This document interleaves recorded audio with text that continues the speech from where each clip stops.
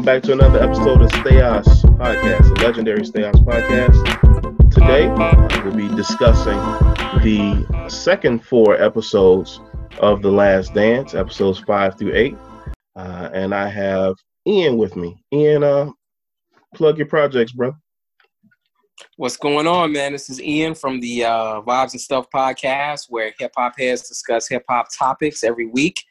Tune in and for some good old head hip-hop conversations. I also co-host the MVP podcast with Roddy, Magnificent Vibes. We've been on hiatus for a little while because coronavirus kind of shut down sports, but we will be back very soon. That's pretty much it. Cool. Appreciate you coming through. We may be expecting a couple more to fall through as the podcast progresses.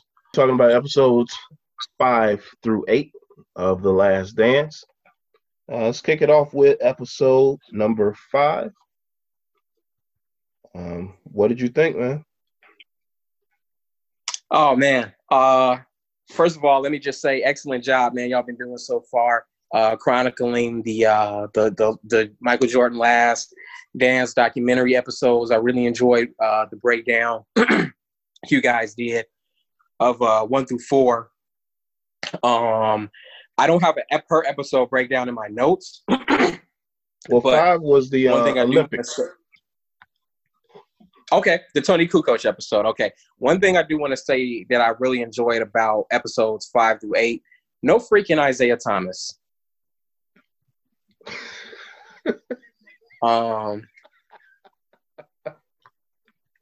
So that was good. That was good.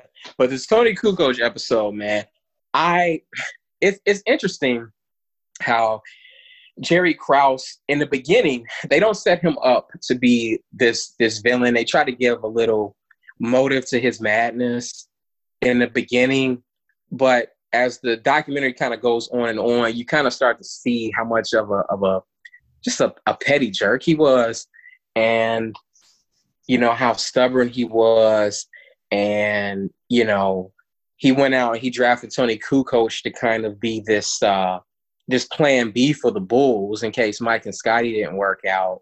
And that really kind of lit a fire under Mike when the time came to compete in these 92 Olympics with the Dream Team. And I love how he stepped up, and both him and Scotty stepped up and said, yeah, this Tony Kukoc dude, we got him. Y'all leave him to us. You know, and that willingness to kind of like, let's take on this you know, this guy who's supposed to be this prodigy, this European prodigy, and we're going to give it to him. You know, that level of competitiveness. And it wasn't even anything against Tony. It was what they had against Jerry Krause, because he was kind of like handpicked personally by Jerry Krause. So I really appreciated that. They gave a lot of insight to Jordan and Pippen's competitiveness. And it was something that, of course, we didn't know at the time when it went down.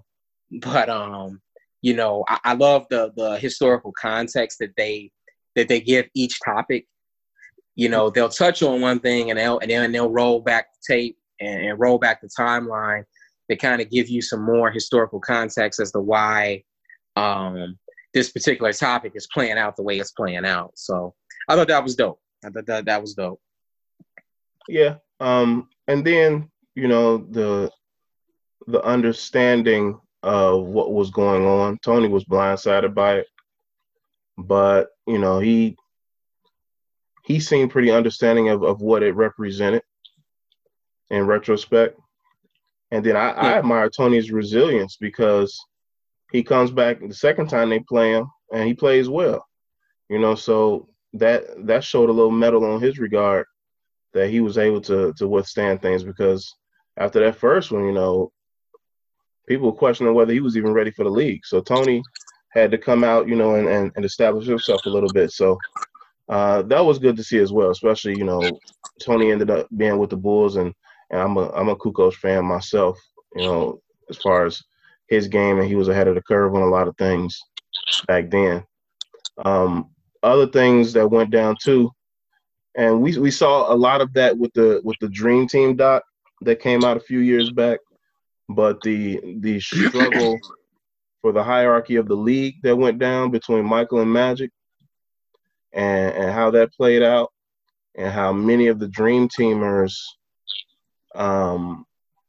pretty much acknowledged Mike as the GOAT at that point in time. You know, some of the things he was doing and how the competitive nature, even in those practices, kicked up an extra notch because Mike viewed it as league hierarchy being on the line. So he had to establish himself with that. Yeah. Did you hear that one story about that one game where something happened where Clyde Drexler didn't have for whatever reason he grabbed the wrong shoes, and he grabbed he had like two left shoes, and he didn't want to he decided to play with two left shoes because he didn't want to go back to the locker room, change his shoes, cause a delay a game or whatever. And Michael Jordan noticed, and he made a comment where he was like, "Man, I must have really it's to paraphrase, I must have really screwed his head up in the finals because this dude out here wearing two left shoes." And Mike made a point to kind of brag about that because of what he noticed. But yeah, just little things like that, man. That Mike just he looked for opportunities to assert himself and just establish his dominance, man. He didn't run away from it, man. He didn't run away from the challenge, man. And that's one thing that a lot of people can kind of criticize a player who shall remain unnamed at this time in terms of greatness. But he just didn't shrink back, man. He just didn't shrink back. It's great just reliving, just watching this doc and reliving those times, man. It's like really going in a time machine, man. Both me and my wife have really been enjoying this documentary. Yeah, it give you chills, honestly. Seeing some of the things that you see that you ain't seen since you was in your teenage years and things like that. And reminiscing on that stuff from back then. It gives you chills. Yeah, and seeing stuff that you didn't know was actually happening at the time. I didn't know, of course, I didn't know until I watched the documentary about none of this Tony Kukoc stuff. I didn't know the stuff about Scottie Pippen sitting out the final minutes of that fourth quarter for that one game.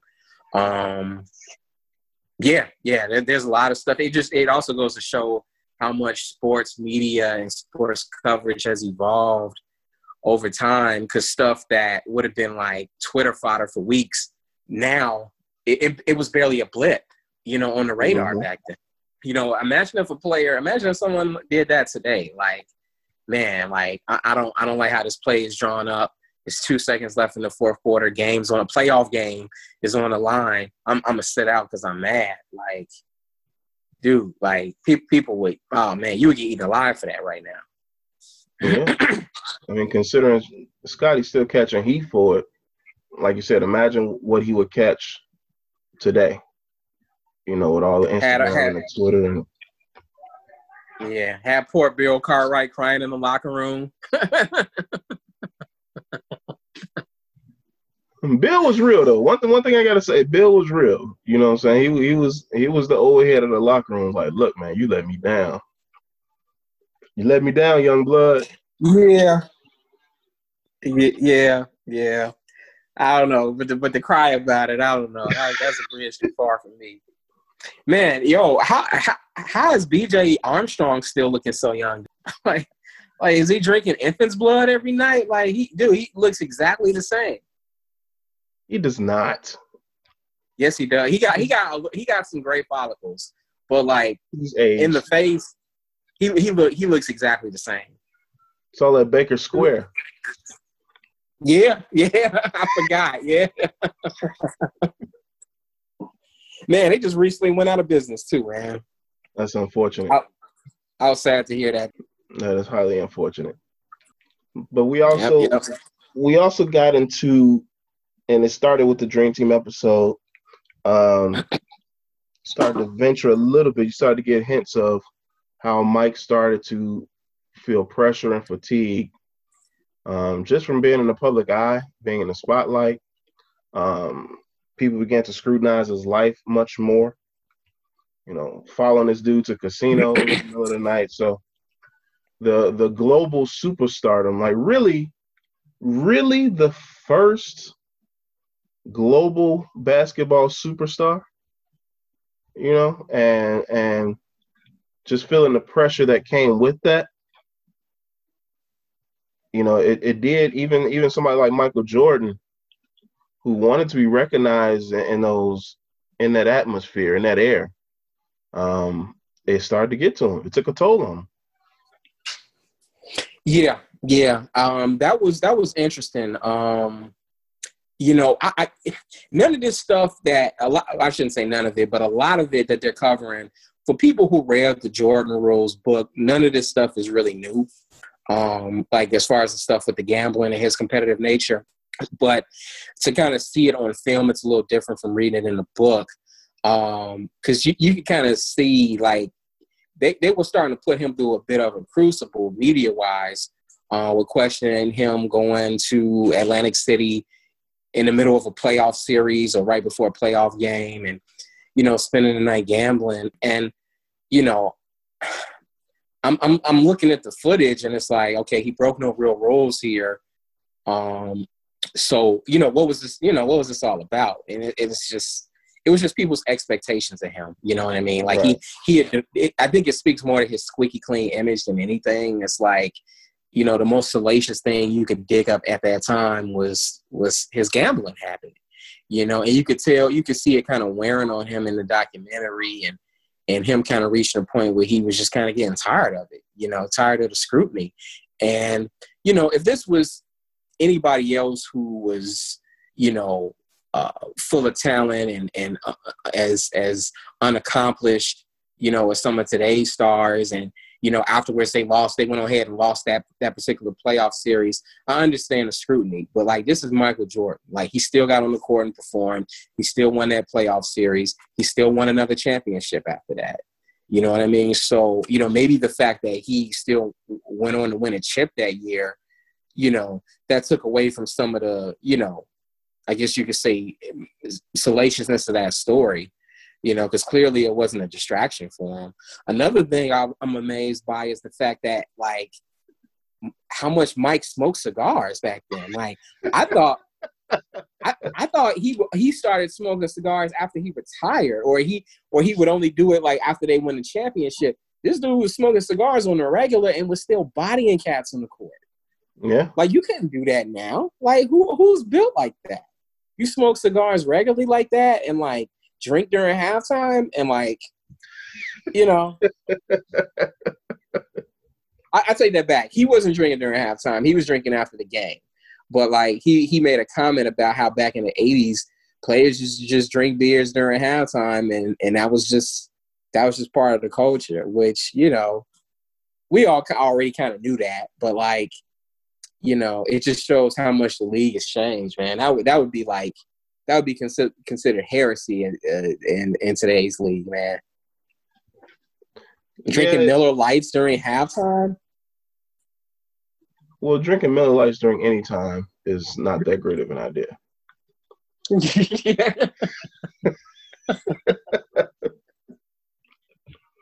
So you more of a Corona man, huh? I like my beer refined and diseased. You talked about the book and the gambling issues, and that gets us a little bit into episode 6, episode 6.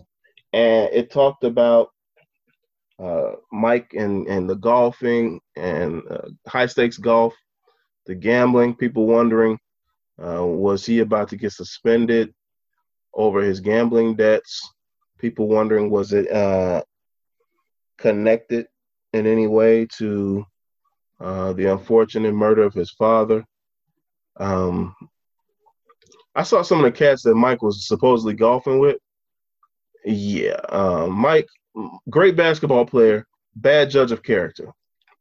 Like he was like, I didn't see. I was just golfing. I didn't think these dudes was on nothing like that. And I'm like, I can look at Slick and tell that Slick is bad news. Like it's like, dude, who raised you, man? Like, that dude would send up anyone's antenna. Like the man, what was his name? I forgot his name. The dude with the Jerry curl that he was golfing. That was with. Slick. What was his full name though? Oh, I don't remember. Man, I forgot to write it down. But yeah, dude was bad news, man. Like I don't know how he did not know that. Maybe he did know it and he just ignored it because he really wanted to gamble against somebody. But like, that was somebody that had that had the cash to gamble with him. You know what I'm saying? It was true.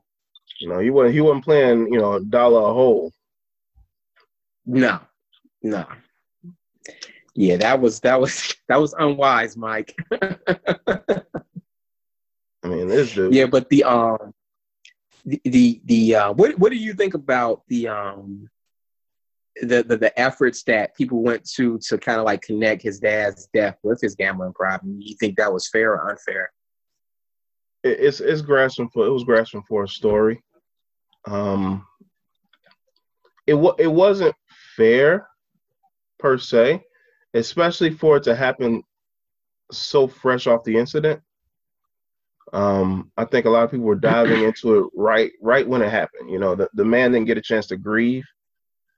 You know, I'm Mr. Conspiracy Theory. I believe that, you know, there it could be possible, but I don't see what anyone stood to gain from it. You know what I'm saying? Like,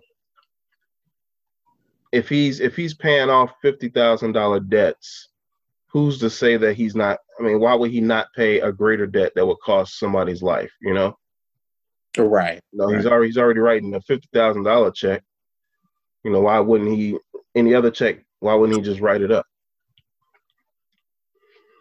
Yeah. I agree. I think people were just kind of grasping for something there to kind of you know, tarnish his image, and because he was extremely squeaky clean. Do you think that him and David Stern did a convincing job, you know, at telling everybody that his gambling had nothing to do with him stepping away? David Stern will never be convincing because he has untrusting Sith Lord face. Like, it's he does, man. Like, he looks like a Sith Lord. So you're gonna always be like, yeah, but you manipulated this some kind of way, didn't you? And it's just always like that with David Stern. That's just the way it's gonna be.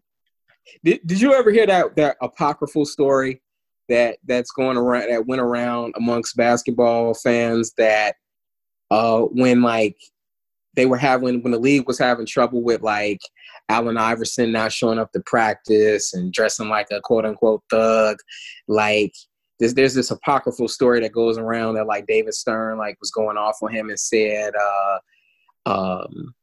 remember what I did to Michael Jordan, you know, so you shape up. If I could do it to him, I could do it to you. Did you ever recall hearing that story? No. Yeah, there's a story that goes around that that's what he said to Iverson. Apparently, this was a story that Iverson recounted at some point, but you know, it hasn't been proven.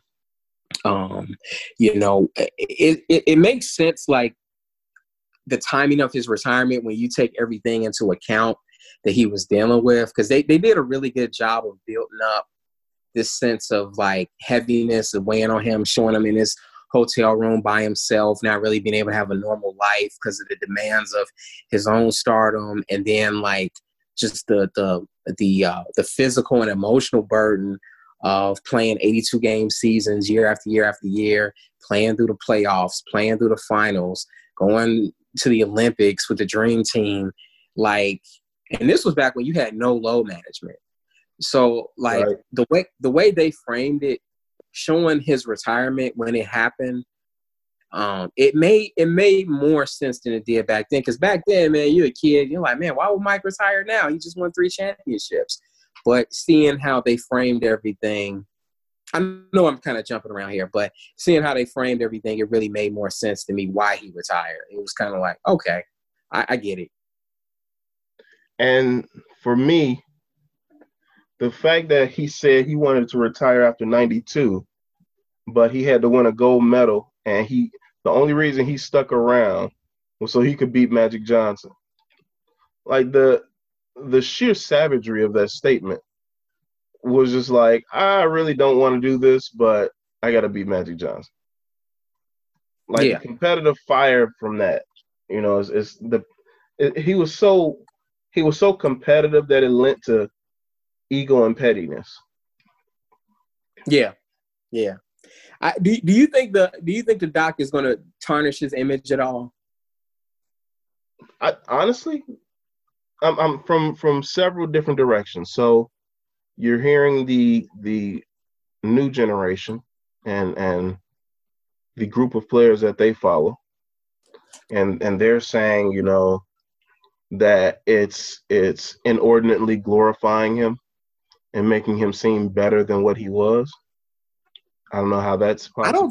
I still think his greatness is still being understated at this point. Like, the doc is showing some great things and some great footage, and it's putting people onto a lot of good information, because now I'm starting to hear more young cats being like, "Oh, I didn't know that about Mike. I didn't know that. I never knew." Even in the league. And I'm like, yeah, I know you didn't know because you're only 20 years old. Like, so more people are starting to wake up. But like, for me, man, it's making me like Michael more.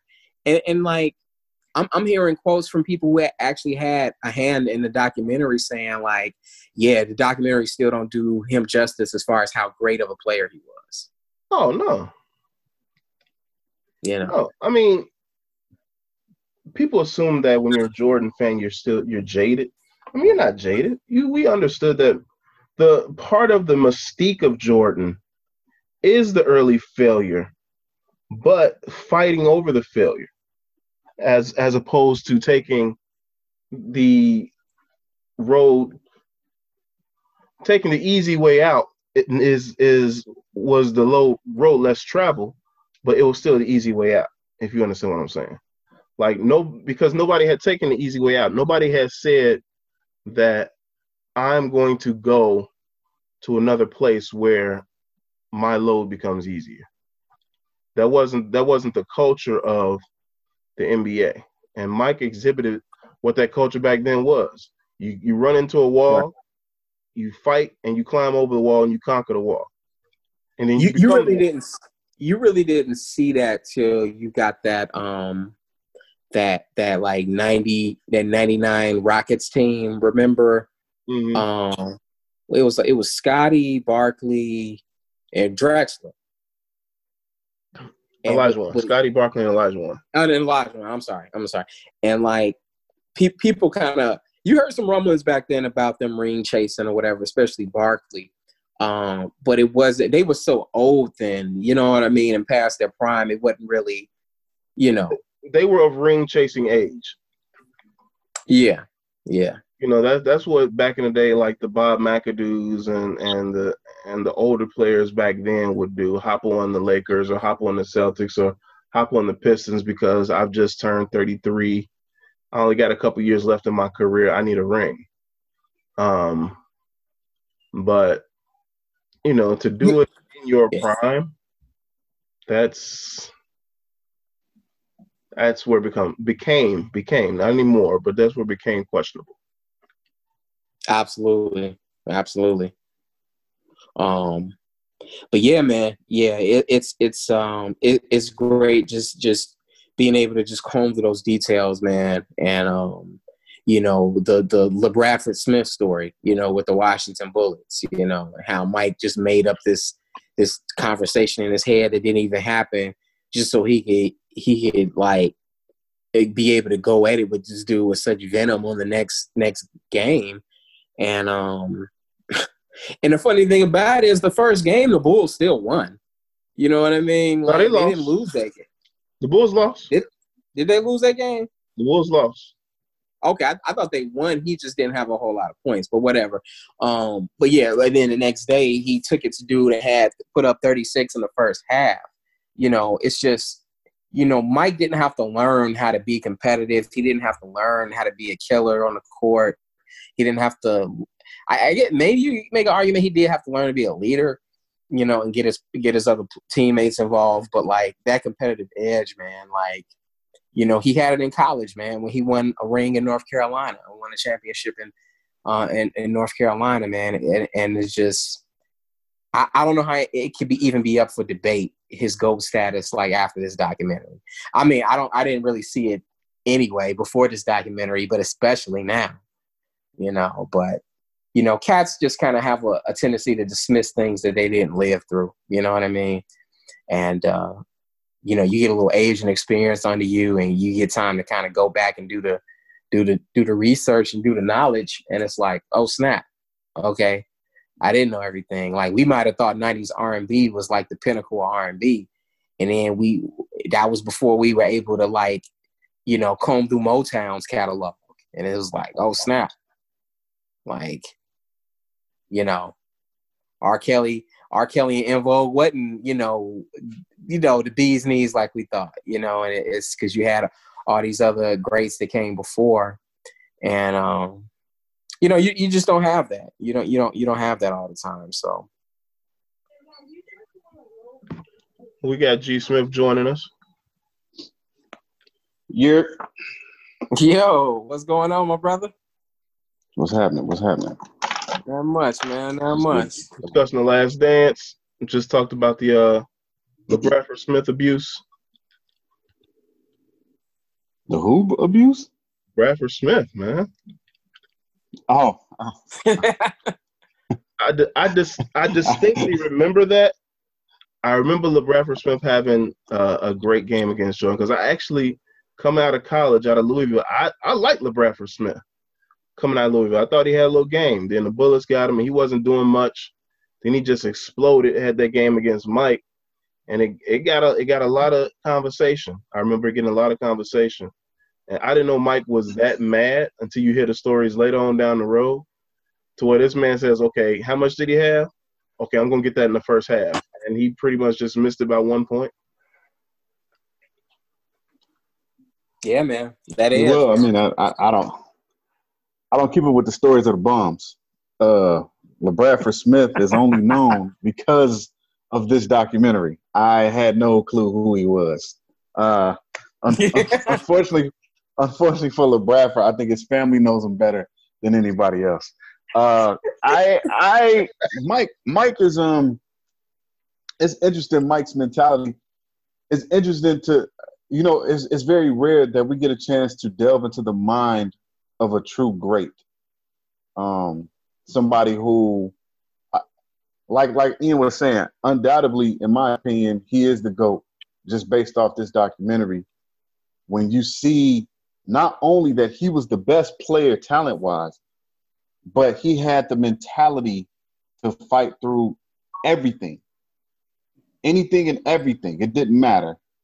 To not, and it wasn't a scared thing. It was a competitive thing. You bring your best, I'm going to bring my best, and let's see who wins. And the confidence grows when you win most of the time. And eventually, once Mike started winning championships, he was unstoppable. Like they talked about after they won in 91, Mike Wilbon said that he felt like that 92 team was the best team. He felt like that was the best team ever assembled. And B.J. Armstrong, which they keep bringing that bum up, B.J. Armstrong talked about Mike knowing at that point he knew how to win, so he wasn't playing the game. He was a maestro, man. He was controlling everything. So even when you try to give LeBradford Smith shine, I go back to Mike. So I'm sorry, I don't. Who is that? I wasn't giving him a lot of shine, man. I was just saying that, I follow. Saying his name gives him shine, and then you said he exploded for 37. Exploded. When you have LeBradford Smith's career, 37 is an explosion. Yeah, I mean that was probably his point total for a month. Yeah, I agree. But in the end, you brought the beast out. So was it worth it? Not really. He played for the Bullets. One thing I didn't know, or at the time it didn't feel like this. I didn't know his dad when that thing happened with his dad. I didn't know he was missing for 3 weeks. It didn't feel like that back then. It felt like 3 days maybe, but like that would be. But you know what? You're right. It did feel shorter, but 3 weeks makes sense though, because I was like, I remember it being news for a while, and they just like, we don't know what happened to him. Like we can't find him. All of a sudden one day it just popped up. Yeah. I remember being at least a week. Now maybe like by us being, I mean, I know Mike played here, but by us being in Chicago as opposed to out where he was, maybe they spoke on it a little sooner in the area where it occurred, and it trickled our way, and we probably got the news maybe a few days late. But I mean, it was the 90s. It's not like we had Twitter. Exactly. So it wasn't we bombarded with it or RIPs all day. Yeah, it is. Yeah. I felt like, I don't know if y'all talked about it. I know I'm coming in late on the conversation, but I felt like these last 2 episodes were sad or somber. Love 7 and 8. I love 7 and 8. Like, yeah, I'm not saying it's bad. I'm just saying I felt like it was a bit somber. You know, it was like, yeah, these cool things are happening, but then, you know, his pops died, or just him fighting through that emotion, just being beaten down mentally, and ultimately him having to explain his championship mentality. And he's like, well, if you don't want to play that way, then don't play that way. But yeah, when he got choked up. Yeah, man. Like that whole thing, that was that just, man, it was tough, but it was, you know, I made it through. But it was, man, I didn't expect all this. It made so much sense to me. Like, it explains so much with Michael Jordan and his character and how he did his teammates. It's like he takes this game seriously. Like, he is not coming in to play around. He's not coming in here to make friends and buddies. Like, he's coming in to win. So, like, when I saw that, I wasn't surprised. It was surprising to see how much emotion he had talking about it, and the fact that we find out after the fact that was only 45 minutes into the first interview where he got choked up like that.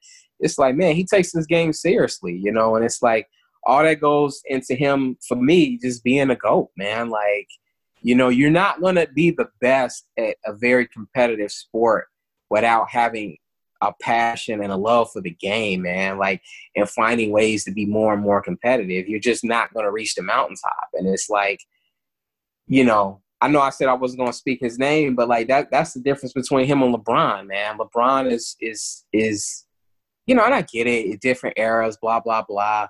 But like, you just don't see that same competitiveness out of LeBron. Like, you just don't. Like, I see more of it out of Russell Westbrook than I do out of LeBron. Like, you know, that's what made it's, and you know, Kobe, man, like I got so much more respect for him than I did like 20 years ago. Like, cause he took, you saw how seriously he took the game too, you know? And yeah, man. Yeah. His documentary's next, I'm sure. Yeah, I don't think being competitive makes you great though. Like you were talking about Russell Westbrook.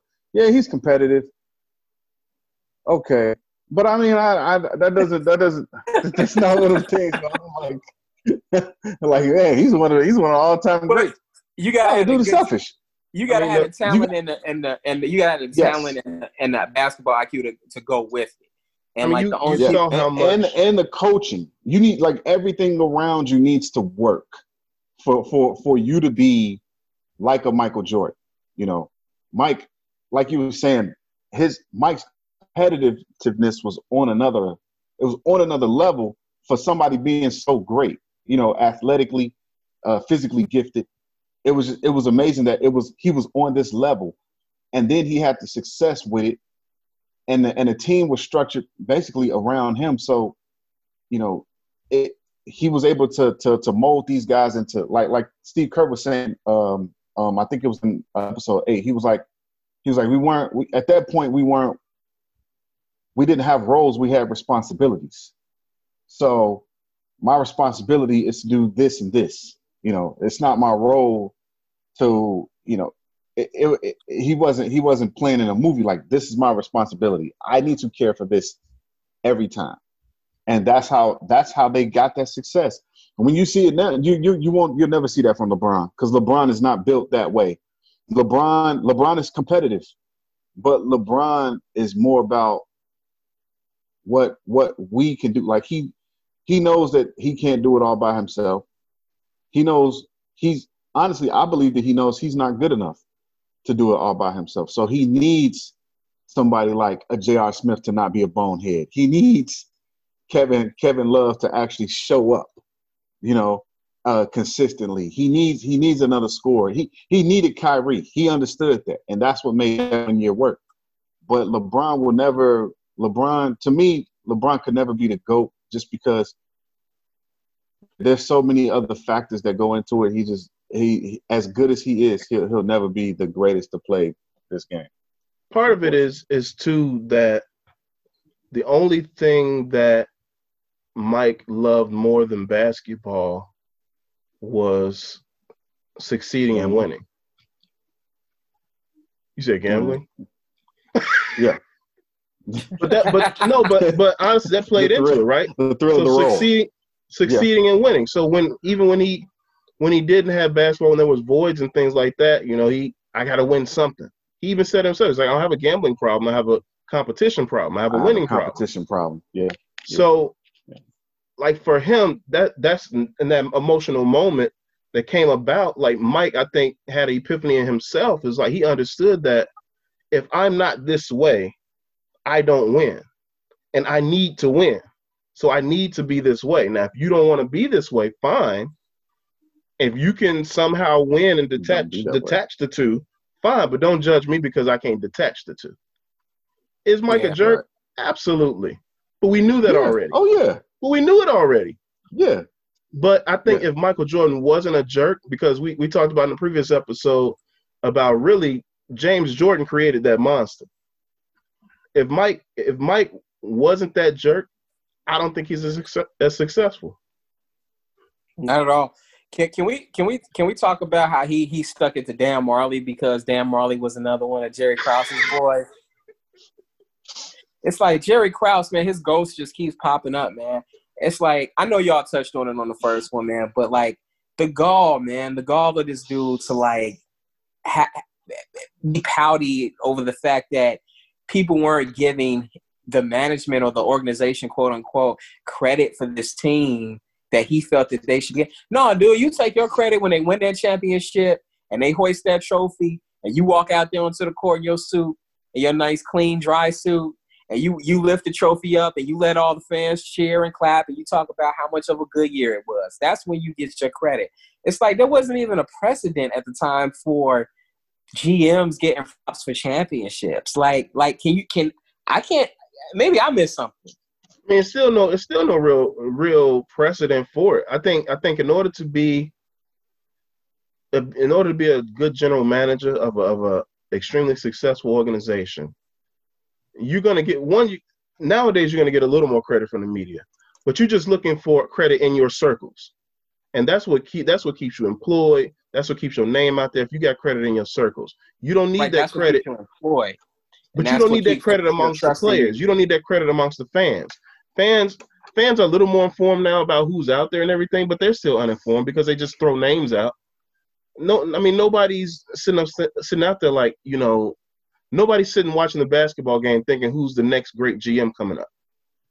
So you have to be willing to be behind the scenes. And it's like he wanted to be more visual than what he was. And look at that little goober. Like how you gonna put that dude on the cover of your of Bulls Weekly? No, I don't think so, man. Like I'm not. I hear what you're saying, but just go sit back there. Go sit over there, Krause. That's why Jordan used to get on him all the time. It's sad that even when you think about it now, the Spurs, another successful organization, not many people know the name of the GM.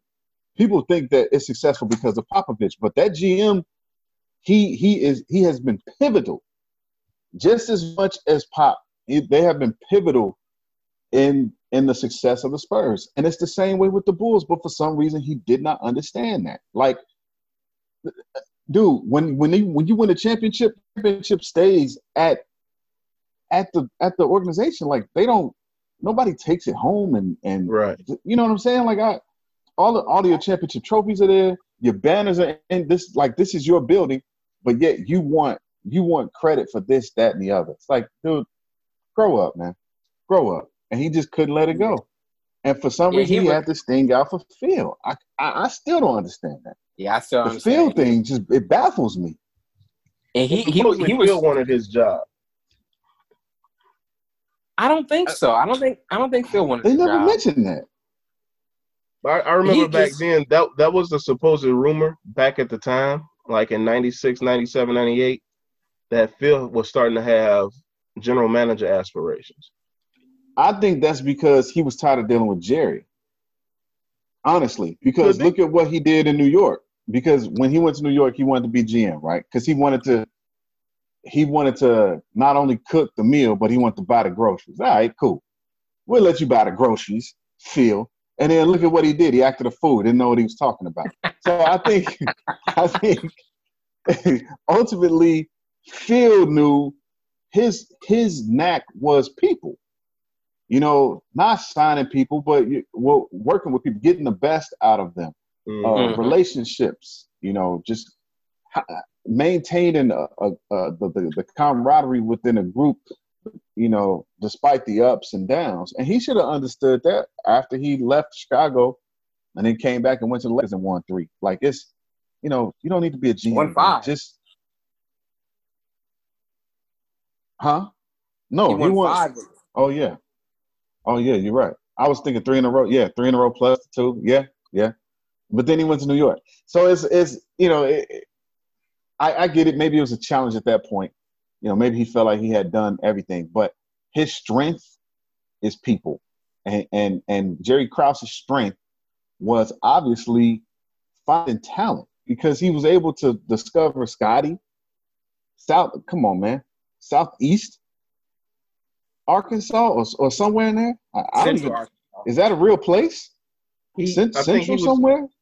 Jerry's talent was finding talent where nobody else could. I think the obvious talent, the stuff that was out there, like big school guys that he drafted, they busted out. But when he went into the Brad back Sellers, roads, Stacey King. Yeah, when he went to the back roads, you know what I'm saying? That's where he found your gems. You know, these old country bumpkins, or when he flew overseas into a small village in Croatia. You know what I'm saying? That's where he would shine. And here's the amazing part: the guys that he found, not only were they good in that short span of time, but their careers lasted more than 10 years, all of them. So I mean, the dude, you're right, man. The guy had a nose for talent.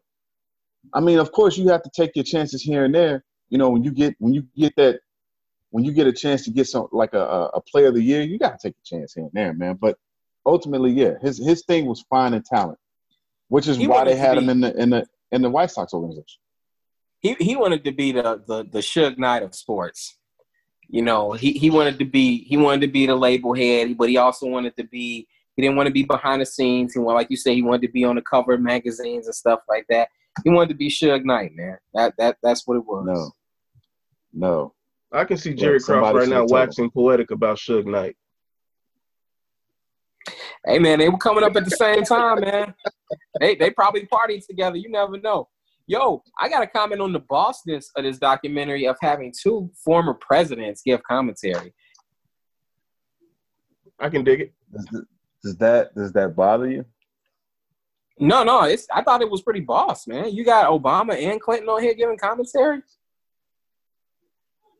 Well, Obama's such a iconic.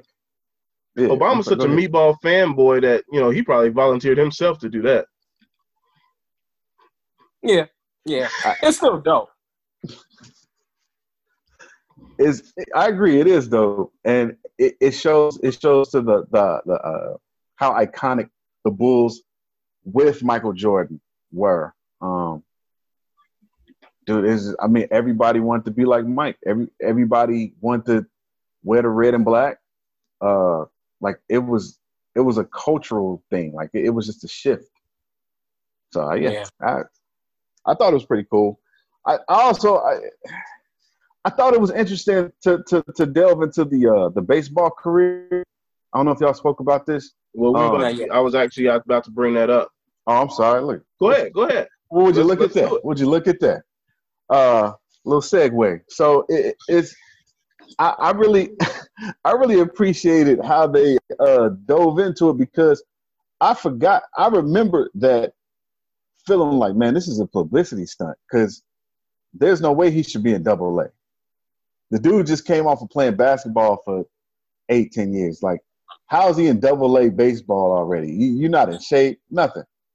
But I knew, I understood those circumstances. But they said that he brought the same determination, the same work ethic to the sport, and he didn't cheat it.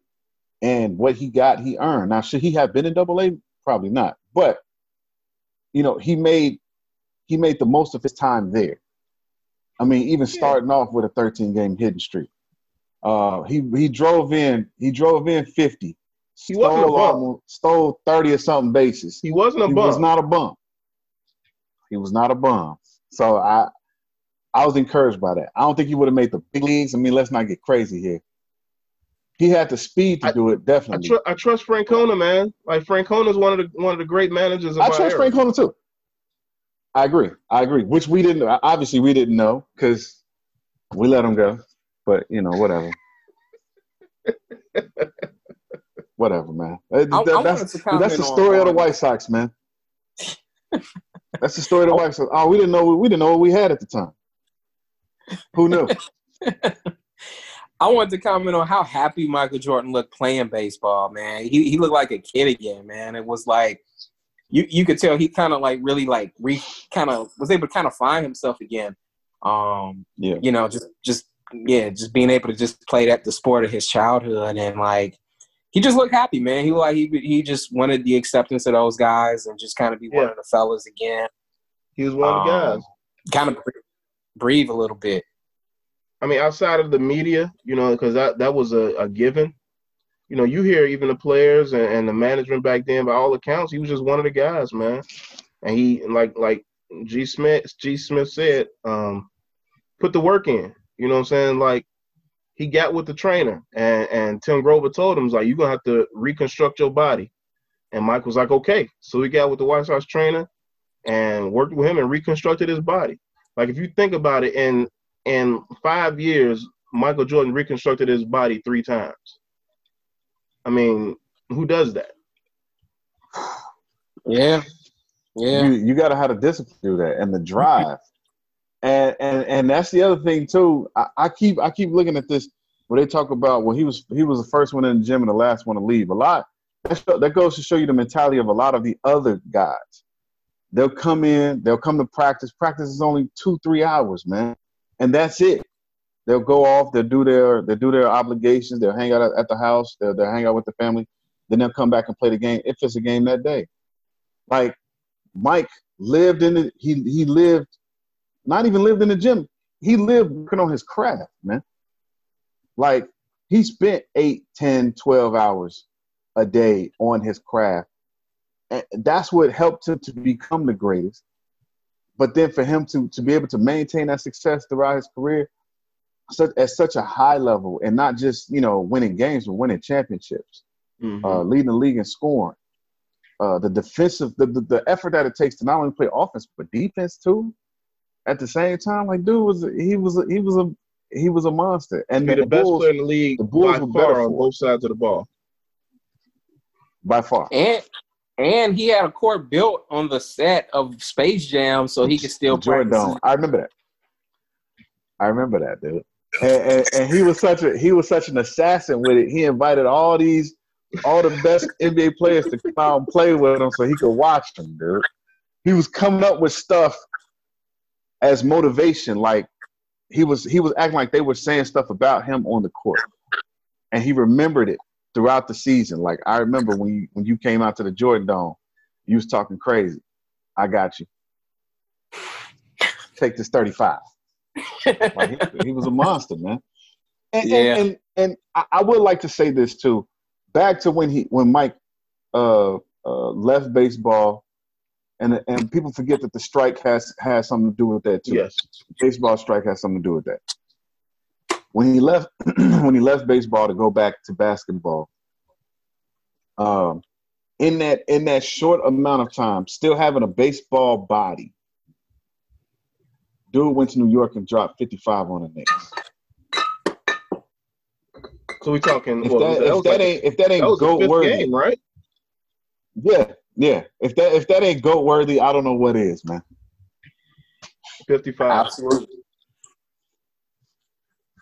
55 Absolutely. points after a week back in basketball. He's a beast. I mean, come on, man. You can't tell me nothing. Who? LeBron? Who? Nah. Kobe? Maybe. Not the GOAT, though. He up there. I respect him. Can we talk about Gary Payton? Oh, yeah, we're getting there. Should we? So, I mean, dare we say it at this point? Dare we say it the moment of the documentary where, you know, it's a new GIF, it's a new meme. They show the clip of Gary Payton pretty much saying he put the gloves on Mike, and Mike having a hearty laugh at Gary Payton's expense. It's hey, man. I get it. Gary Payton believes in himself and his abilities as an athlete and everything, but he should. Gary Payton was Defensive Player of the Year that year. He was. I forgot about that. He was. but to be like, yeah, you know, I locked him down in games 4 and 5. It's like, no, you didn't. They were up 3-0. They took their foot off the gas, as teams that are up 3-0 tend to do. The team that's down 0-3, they're going to naturally just play harder than the team that's up 3-0. You know, so I think that's what that was about. You know, I remember. It's funny, man. You watch this old footage, man, and all the memories just start coming back at that series. I remember how they were up 3-0, and everybody was predicting the sweep. And yeah, you just knew they had it in the bag, man. You go up 3-0 on a team, you figure that team out. So they're not really giving you any problems at that point. But like the emotion that you saw when he finally clinched it on Father's Day, and you see him break down like that was I remember when it happened, man. Because I remember thinking to myself, why won't Randy Brown get off this dude? Like let him have his moment, you know. Oh, Randy. And that was something to see. I agree with you on that one. I think I've always felt like I hated Randy Brown for that, because like I said, Mike was about to jump and touch the scoreboard, and Randy Brown was the only thing that could hold him down. And I just remember, like, dude, I can't believe you. I can't believe you. Why did you think that you were going to get that basketball? I honestly thought that they was going to kick him off the team after that. Like, dude, no, you're done. You need that memorabilia. Dude, Mike wasn't giving that up, man. I mean, that was obvious. That ball is not for you, bro. All right? And that get you another one. That speaks to the Gary Payton thing, too, where, you know, Mike was basically like, look, I had other things on my mind. This was my first opportunity to win a championship without my dad. You know, so his father was on his mind for both those games. And I'm sure it was some extra incentive to win it at home, win it on Father's Day, you know, after unfortunately dropping them 2 games out there. If you remember one of them games out in Seattle, game 4 and game 5, one of them was officiated terribly. Because you saw Mike got heated at the officials in one of them games. It was terribly officiated. So, you know, it was a lot of other factors besides, and all due respect to Gary Payton, Hall of Famer, great defender, great offensive player, great point guard, all due respect. But, dude, you weren't the reason that took place. No, not at all. No, not even close. It's a team game. I remember Seattle was almost like they couldn't miss. It was kind of strange. They were playing really good basketball, and the Bulls just they couldn't make shots, man. I just remember they couldn't get on that roll. Mike tried his best, but they just didn't shoot well games 4 and 5, and then Kemp backwards dunked on Rodman and sat on his neck. Yeah, Sean Kemp ate Dennis Rodman alive in that series. He ate what? He ate Dennis Rodman alive in that series. I mean, you got to call it what it was. The whole he balled. Sean Kemp balled out. Yeah, no, I'm saying he balled out. He balled out, but I mean that's not going to be enough. If he balled every game, they should have won more than 2 games. I mean, you won the 2 games after you were down 0-3. Okay, I guess, man. But they weren't on the same level as the Bulls. And Gary Payton, as confident as he is, which I can understand completely, as confident as and he's basing his comments off results. He is saying that if I had guarded him in the first 3 games, it might have been different. He has said that. I've heard him say that. But let's be honest, man. The Bulls were destroying you the first 3 games. Yeah. Not just offensively, defensively, especially when the third quarters came around. It was locking them up. They weren't scoring. No. Brikowski out there acting a fool, trying to get in fights with Rodman. Just all kinds of stuff, man. So, I mean, no, they weren't on the same level. And for Mike to laugh at that, that's about par for the course. That when I saw it, that felt right. If I was Mike, I'm the GOAT. You telling me you held the GOAT down? Okay. If you want to feel that way, that's the cool. laugh just felt right. But we all know the truth. It felt right, man. I was like, yeah, that's Mike. That's Mike. People don't realize, though, how good that Seattle team was. They had won like 65 games. They were good. They were really good. Second best record in the league behind a 72-win team. 10 Bulls team. I was gonna ask y'all, what out of all 6 championship Bulls teams, which one do y'all think was the dopest?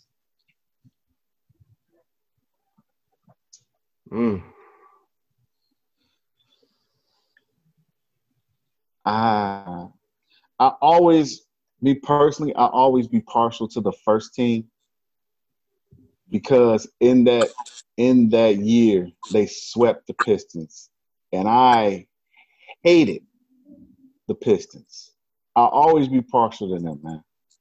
Like that team, if you have to go back and watch the games, but even you could catch some of it in the highlights if you go on YouTube or somewhere. Those Bulls were young, spry, and hungry. They wanted it. Once they got to the finals, they was a little shaky after the first game. But like Mike said, we didn't even play our best game, and we lost in overtime. He was like, we know we're going to beat this team. And it was just like from there, you saw just, whoo, it was a monster, man. Like I'll always be partial to that 91 team, always. Like for me, it's between 92 and 96. I think those are as much as Phoenix was good, I think Phoenix was good in large part just because they were playing a system that was ahead of its time. They had shooters. They had a flex wing. They had a guy that could compete with a Pippen, Dumas, when he wasn't on the pipe. They had an MVP. They had KJ, Marley, Danny Ainge coming off the bench. Dude, they had a decent team. When you go back and you look at the some of those games from '93, from the '93 finals, Barkley was giving it to Horace Grant. Yes, he was giving it to everybody that came his way. I don't know. And he still looked up. He felt like he played the best he could play, and looked up and Mike played better. Now, how does that feel? Like I felt that in my chest. I was like, dang, dude, like you the MVP. You felt like this. You played the best that you could play, and you look over and this guy played better than you. How, man? Barkley's always been a realist, man. But yeah, and I appreciate that. I don't know where this false narrative came that like Horace Grant was this like great glue guy. You know, he did his thing out there, man. But like when the Bulls got robbed, man, I'm gonna get an edge to the '96 Bulls. You can't argue with 87-13. You know, I think they were the team that had the most flair. I think they were the most. They were able to kind of get their continuity going from the tail end of the '95 season where they unfortunately lost to Orlando. Yeah, it was Orlando. So, you know, and they just had a point to prove, man. I think that's when Mike was at his most determined. And you just can't argue with 87-13, man. Like, you know, that 91 team was pretty dope too. And the 92 team was virtually the same team. I would get an edge to the 96 team though. What about you? I can't argue with that. Like anybody says that 96 team is the better of the teams. I'm with you. I mean that record speaks for itself. The best record, including playoffs ever. You can go ahead and stash that Warriors season. The best team ever, record wise, 72-10. Means nothing to me in the regular season, nothing. And then only 3 losses in the playoffs that year. So if you want to put them there, I'm with you. No. Golden State? No. I'm talking about the Bulls. Oh, okay. 72-10 in the regular season, then only 3 losses in playoffs. Yes. 2 to Seattle and 1 to Charlotte.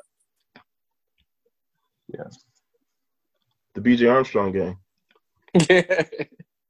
Yeah, he had his moment. Are we sure about that? Yeah. I think that was 97. They lost to Charlotte. I think in 96 they lost to – I got my computer right in front of me. You keep going. Talk amongst yourselves. I'll get the stats. And the whole B.J. Armstrong thing where they interview Mike, and again, like you said, the smoking cigars in the locker room, swinging a baseball bat, not a care in the world. It's like, hey, are you worried about the rest of the series? No. That was cold blood. I would have been dude so shook if I was the other team watching that footage of him swinging that bat in the locker room with the cigar in his mouth, just as laid back as ever. And then after they win, he's like, we may not lose another game this playoffs. Yeah, he was almost right. He was almost right. Like, because he wasn't going to let it happen. So the Bulls swept the Heat 3-0 first round, and I thought so. In the second round, they beat the Knicks 4-1. Now, and here's how I remember that. They played back-to-back games. So they played a game on Saturday and a game on Sunday. And the Bulls ended up losing. I want to say they lost the Saturday game after winning the first 2 in Chicago. Was that the game that Mike they lost, but Mike went nuts in like the last 5 minutes? That's the one. Okay. Yeah, okay. That's the one. Yeah. To just to get it to overtime, Mike went nuts. Yeah. And he hit the fadeaway 3 on him. Like Derek Harper was draping him, and he was just drilling trays on him. Yes. And then everybody else, well, they swept the Magic, of course, and then they won 4-2 against the Seattle Super. Let me ask this. Let me put this out there because I don't know if y'all spoke on this either. Can we forgive Pippen? Sure. Forgive him for what?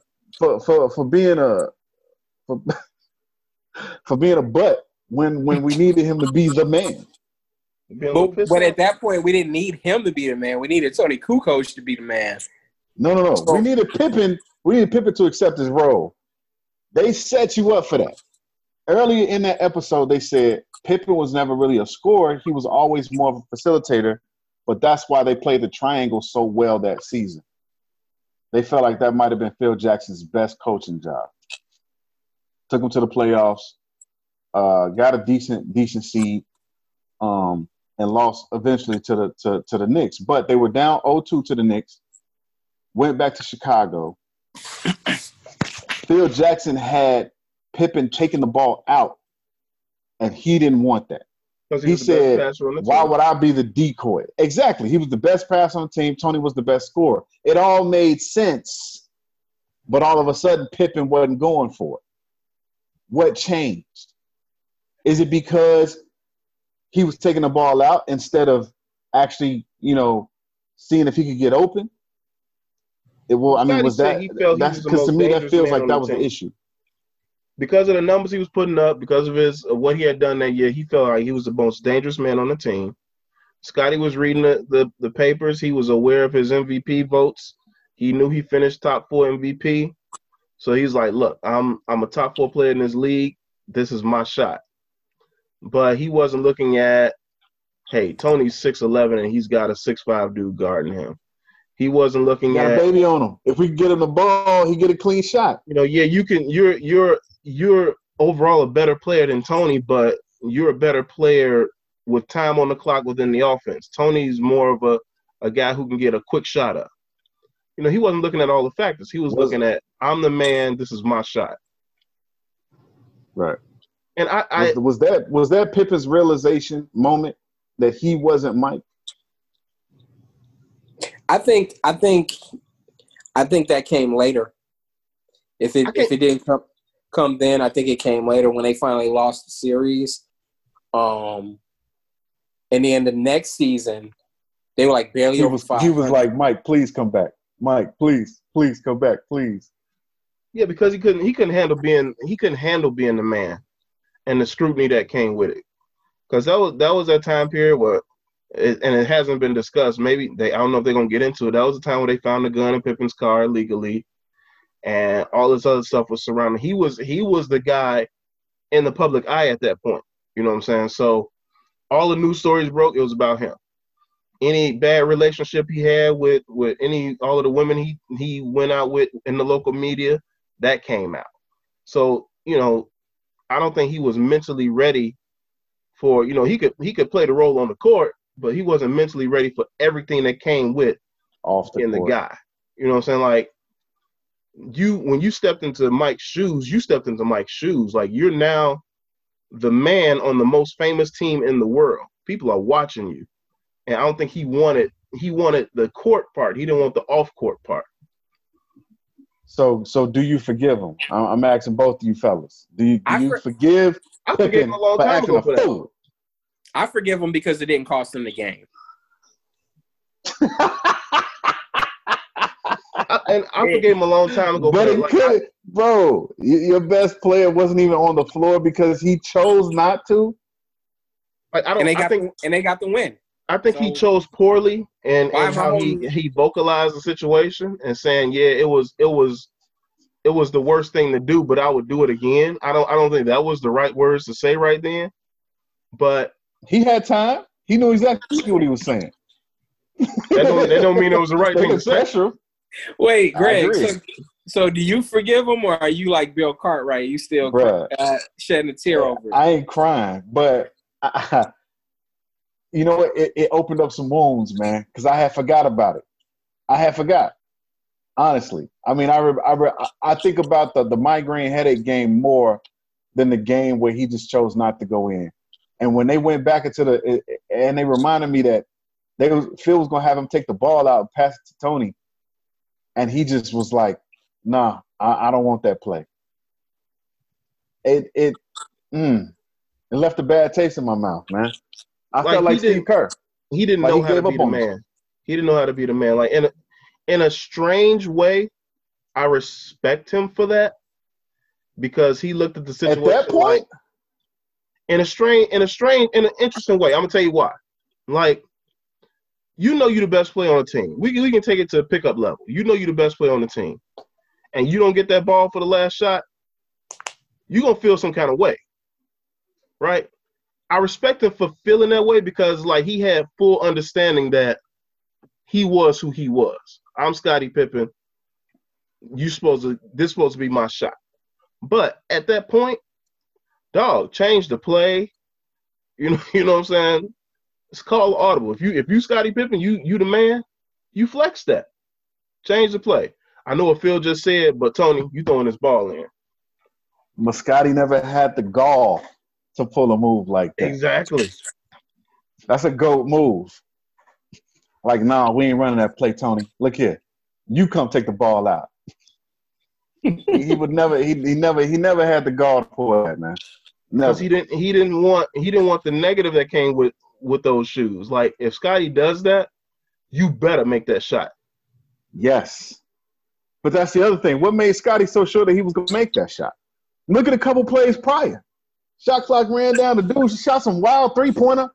Thing clanged all over there. It's like, dude, you ain't ready for this moment. You can't even handle near the end of the game. How you going to handle the end of the game? No, man. Give it to Tony. I know what Phil was thinking. Phil looked at it. Like, what in the... And if you remember that whole series, the Bulls was blowing fourth quarter leads. Yeah. That's how they was losing. Scottie was not stepping up in the fourth quarter. They was just blowing leads left and right. Never mind Hugh Hollins. Yeah. I'm surprised the series even got to 7 games, man, to be honest.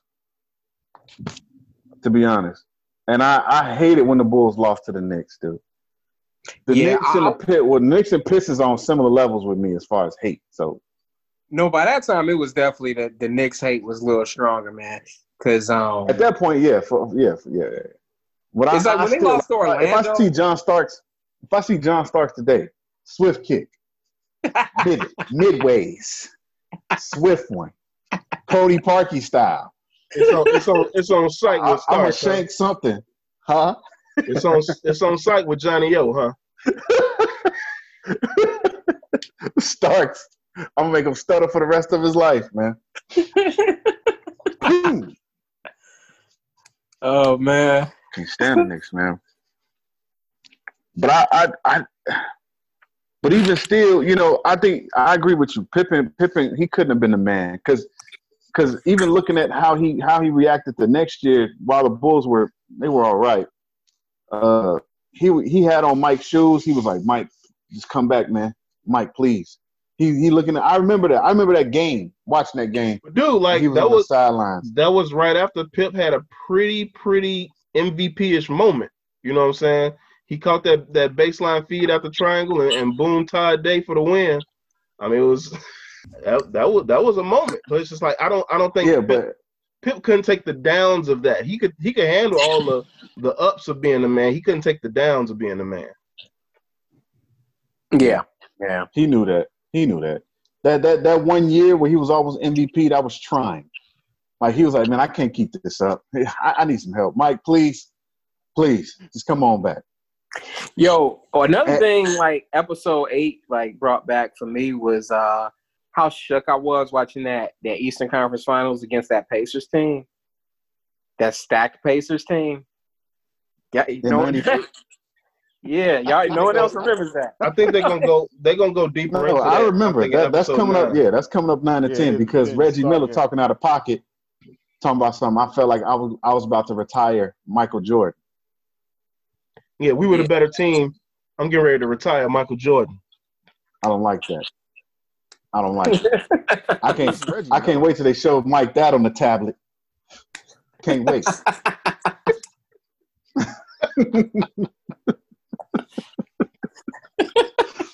Look at this here iPad. See what Reggie said.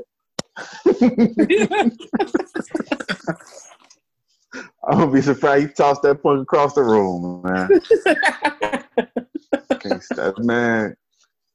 I mean, the Pacers were good. If you think about it, if you remember back, they had the Davis boys, Jalen Rose, Chris Mullin was having a real nice year. Travis Best coming off the bench, Reggie Miller, of course. I mean, they had a really good team. Austin Crochet, Rick Smith, forgot about him. Was unreal. And Larry Bird coaching them, man. I mean, yeah, they were scary good, man. Yeah, they might have won a championship if they didn't have to play the Bulls. Travis Best was resurrected from the dead after Scottie killed him.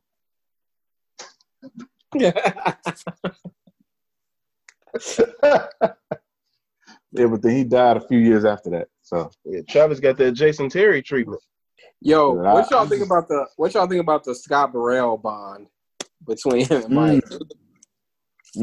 I wanted to get to this. So the Scott Burrell thing, right? A lot of people are saying, questioning that man's manhood. Like, which is not fair. That's not. I don't fair. think so either.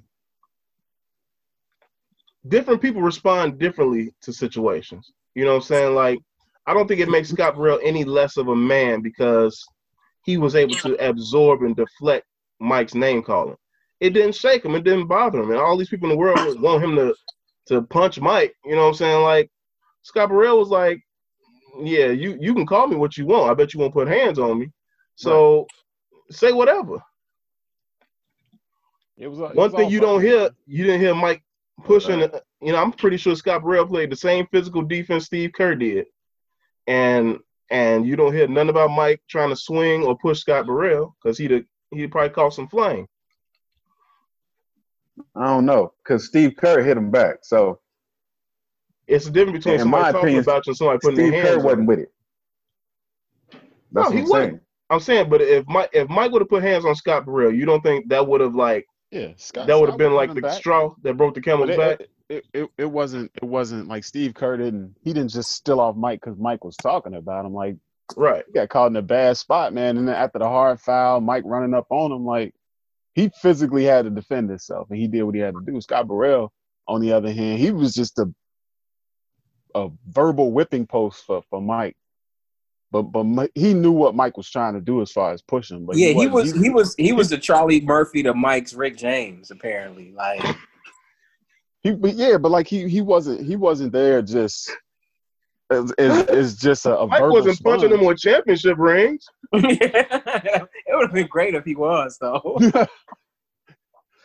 Like, this was imprinted in that black head. He got world champs stamped on his forehead. He was their mascot.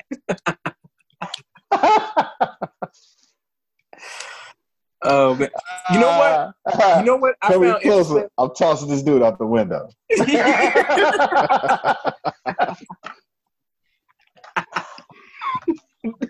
Throwing this to go against scores table. Yeah, Mike was incorrigible. That wasn't the first time I had to whip his. Yo, man, Mike really need help, man. I just right there. He just gave us some help. Mike was a habitual line stepper.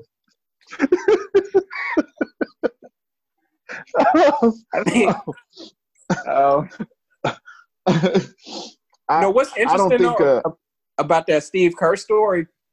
The fact that Mike had, and people just don't even they just gloss over this. It's like he said he had to like hunt down Steve Kerr's number to call him to talk things out. I'm like, you ain't got this man's number? We said the same thing, bro. Like you didn't.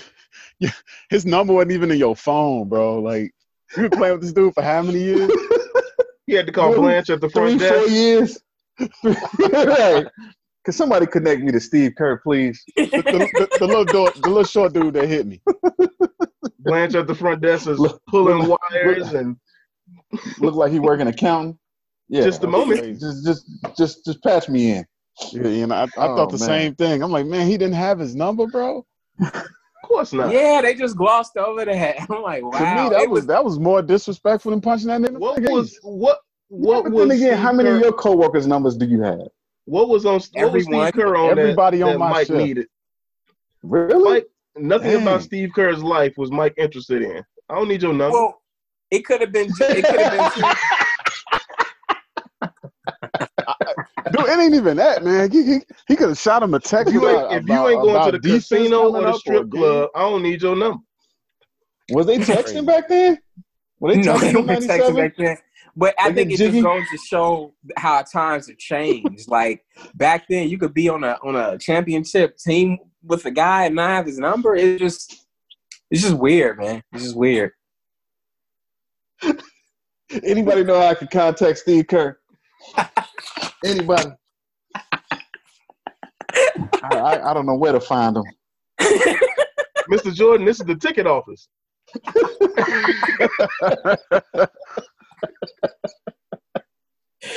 That is crazy, man. I don't think they glossed over it, but it was one of the things I like. As soon as I heard, I said, "What? You don't have his you don't even have his contact in your phone? Like, okay, maybe you don't remember his number, but you don't have his contact." He had to find somebody to find his number.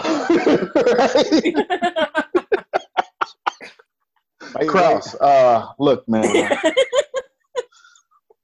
I know this is sudden, but just give me Steve's number. I need to apologize, man. Dude, it's not like you go to training camp and they have sharing day and everybody's exchanging numbers. Right. Well, everybody writes their number on this paper and I make copies so everybody have everybody number. Yeah.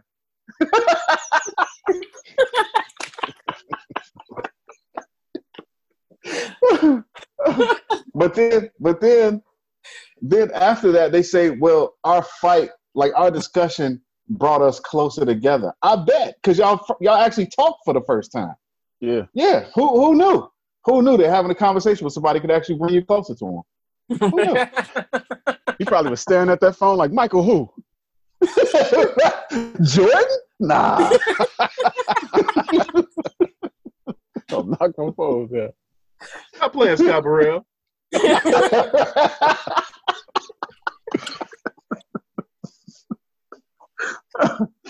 Dang, Dude, you man. can That's like crazy. that's totally a believable story because you can look at the way Steve Kerr kind of coaches, how feisty he is. You can tell he ain't up for taking no guff off of nobody. I don't care who you are. Oh yeah. Mm-mm. Yeah. No. Dang, dude. Yeah. So I wanted to get to this, right?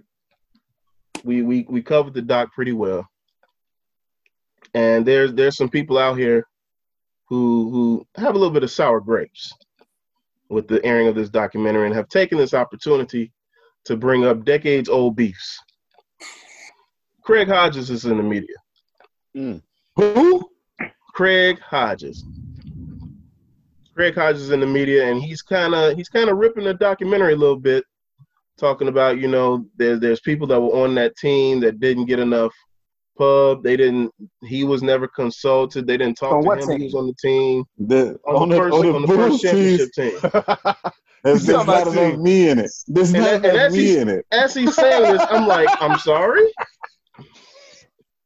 You talking about the first team that was coked out?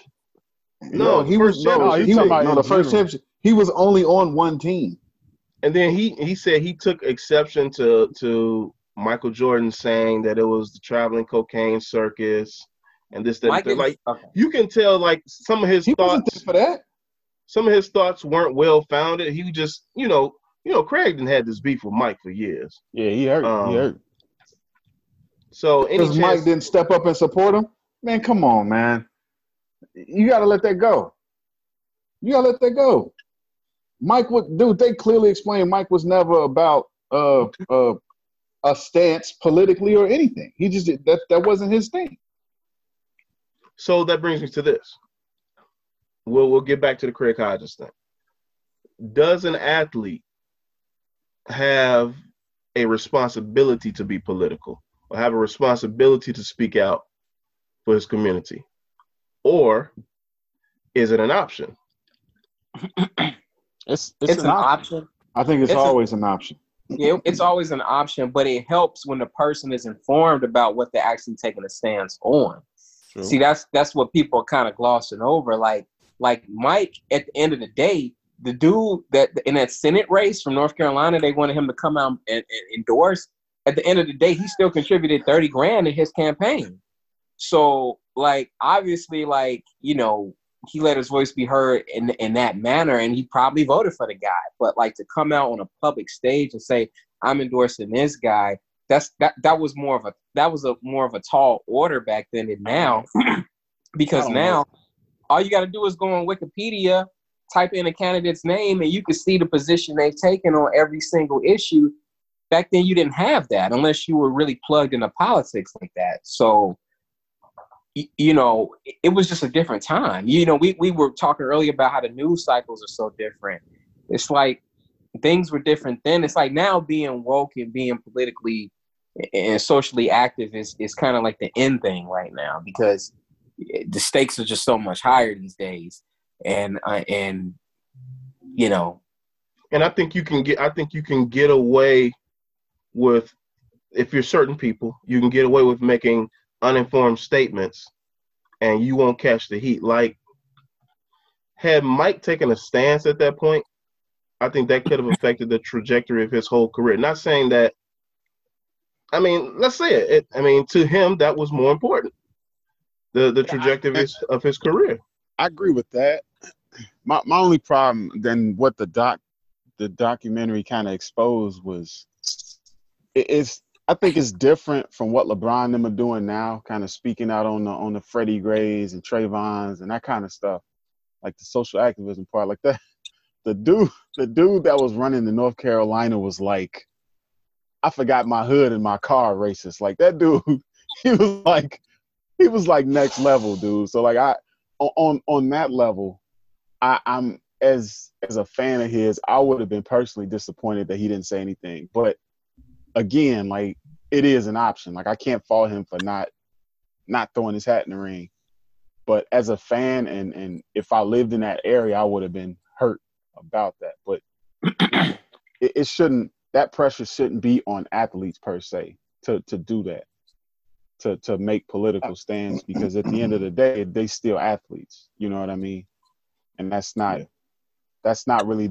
their forte or their forum to do that. Like it does help when they do, but it isn't like it takes special dudes that are really informed on those issues in order to speak out. Like Ian was saying, because if you're talking out the side of your head, you don't know what you're saying, and you're not helping nobody, and you're making yourself look bad.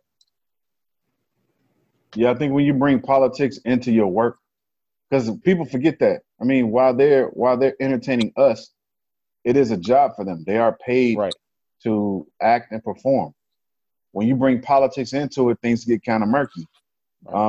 But they do have a platform to do so. That is a choice. I don't feel one way about it, you know, with Mike not doing it or LeBron doing it. I think it's cool to hear what they think. I think it's ultimately, and I think this is what Mike was thinking. I think ultimately what matters is what you do. So Mike, like Mike said, he's contributed to various campaigns. He's given guys money. He's helped them monetarily. Why does he have to go out and say that he did that, or say that I support this guy, or say this, that, and the other? My money should show that. And ultimately, I don't want to mix the two between what my ultimate goal is, to be the greatest player to play this game and to win championships. Politics has nothing to do with that.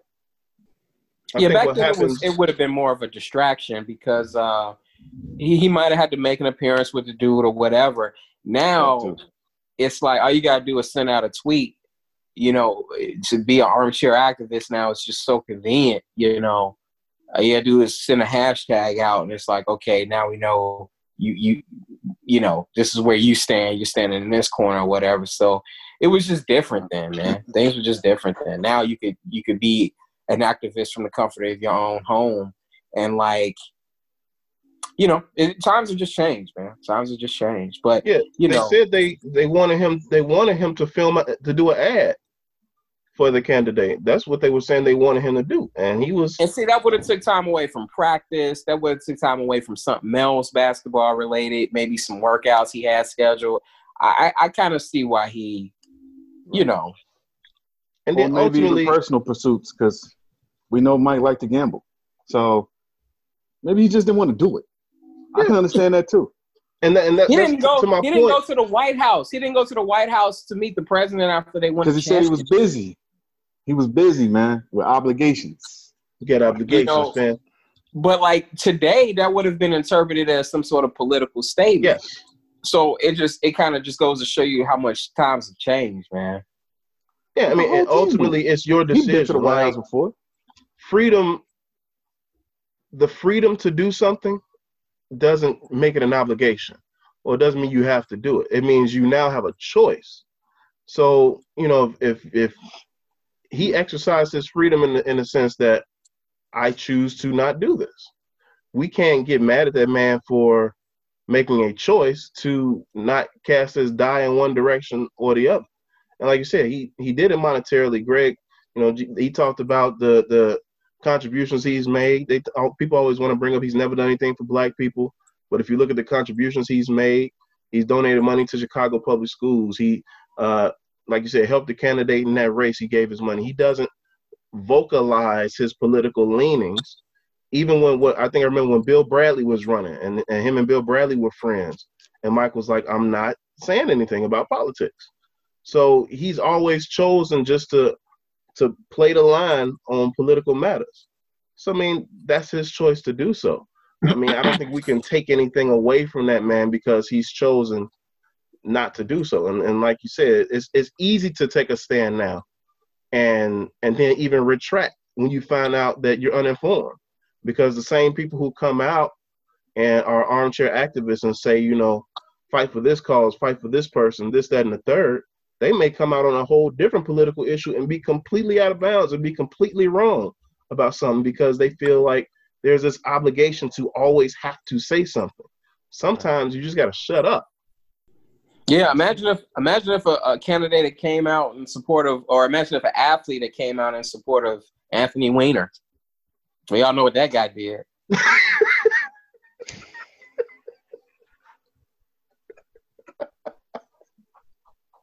Now in every interview, now you got to explain to some reporter like what you think about him exposing himself, and taking. Like, man, I've never seen this junk, so I got nothing. What's that got to do with me?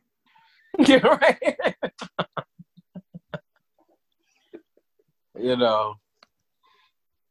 It's. And I think too that's part of the problem too that Craig Hodges supposedly has with Mike. It all boils down to Mike not having his back in that court case. I forget exact details, but I do remember that incident. And then now it was about money because he felt like, wasn't it like wrongful termination because of a stance he was making with that's with right. He thought he was blackballed from the NBA. Yeah. And he felt like if Mike would have just said something, he would have been, it wouldn't. He'd still be able to make money in the league. And then I think too, we tend to give celebrities too much power, like too much fake power. Like you think that if a certain celebrity or athlete endorses a certain political stance or a certain politician, that's going to just sway the public. And I think we're giving those individuals a little more power than they really have. Had Michael Jordan came out in a lawsuit against the NBA and said, yeah, Craig Hodges was blackballed, do you think that would have got Craig Hodges back in the league? No, because David Stern would have still came out and said, that's nice, Mike, this is my show. Well, I think Craig Hodges. For that part of it, Craig Hodges has a legitimate beef, but that's not what he's saying. He's coming out and being like, "Yeah, Mike didn't need to say that about the guys doing the cocaine, and these are guys with families." It's like, come on, man. We all know they was doing coke. Like, grow up, man. It was in the past. It's water under the bridge now. Mike wasn't even the one who brought it up. The reporter brought it up, and Mike just laughed about it. So, like, to be like, yeah, Mike's airing dudes out for, like, cocaine they sniffed 36 years ago, I think that's a little naive. He didn't name names. And more than likely, everybody knew that them dudes were smoking cocaine. And that some of those players have been arrested and died since then from residual effects of cocaine. Cocaine was actually an NBA sponsor back then. Which, in my opinion, also lends to Jordan's greatness, because when Jordan played, guys were on cocaine. In this era, guys on weed. Who moves faster, guys on weed or guys on cocaine?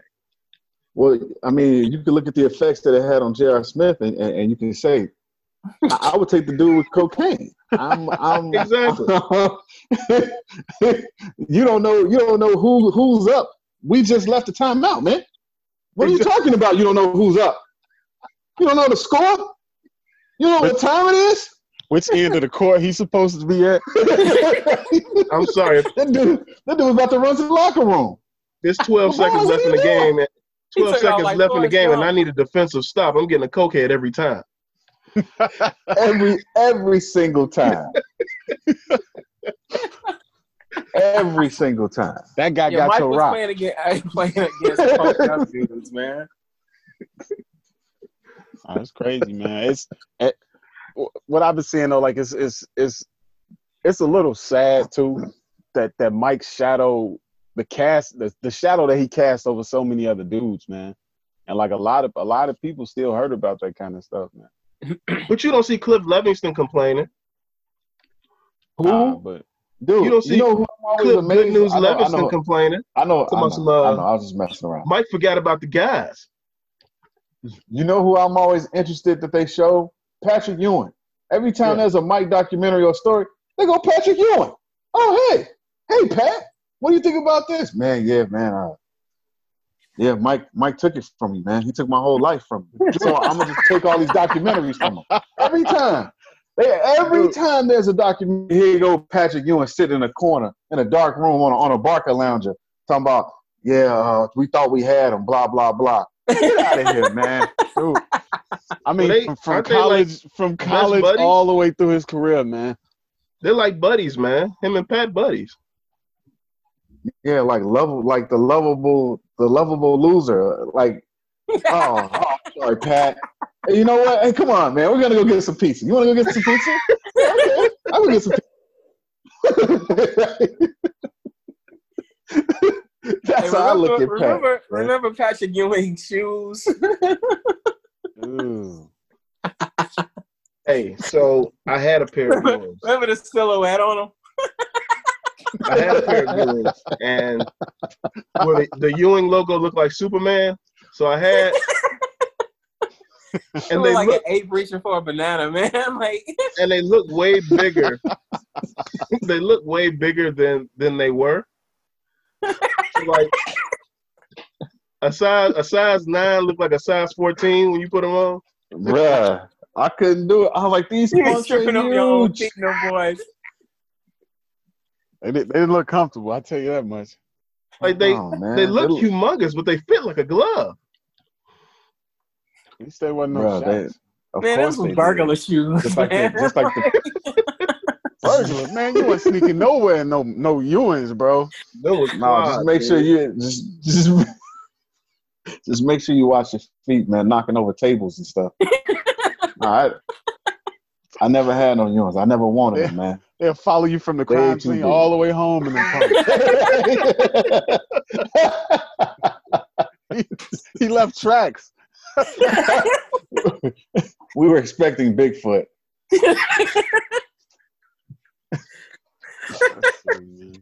He had his own shoe, man.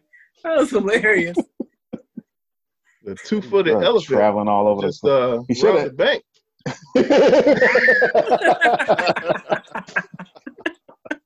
The dude should have had his own like how they got the sweatbands.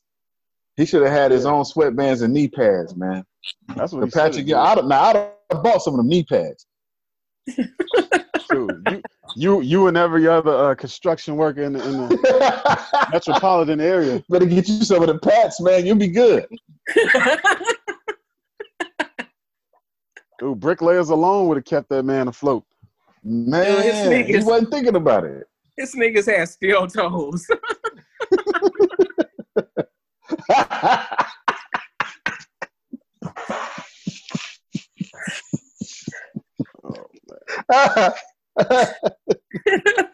But you know what would have ruined it though? Because even if he would have came out with the line, you know, the knee pads and everything, Pippen still dunked on him, man, and then like stepped over him. So then I'd have been like, nah, get these things out of here. Where them pad knee pads? That's crazy. The knee pads. Get them out of here. The Bulls terrorized teams for a decade, bro. Dude, just when Pat thought he had a chance, well, he ended up getting to the finals. But just when Pat thought he had a chance, he gets dunked on by Pippen. He thought the humiliation was over. No. Oh, no. It continues. It continues, bro. Don't forget, Pippen dunked on him the game before too. Yeah. Yeah, he did. A decade, bro. Every time you looking up the Bulls, then you finally think you from under Mike's thumb, and this nigga come back. Oh, I be heated, bro. Why don't you go somewhere, man?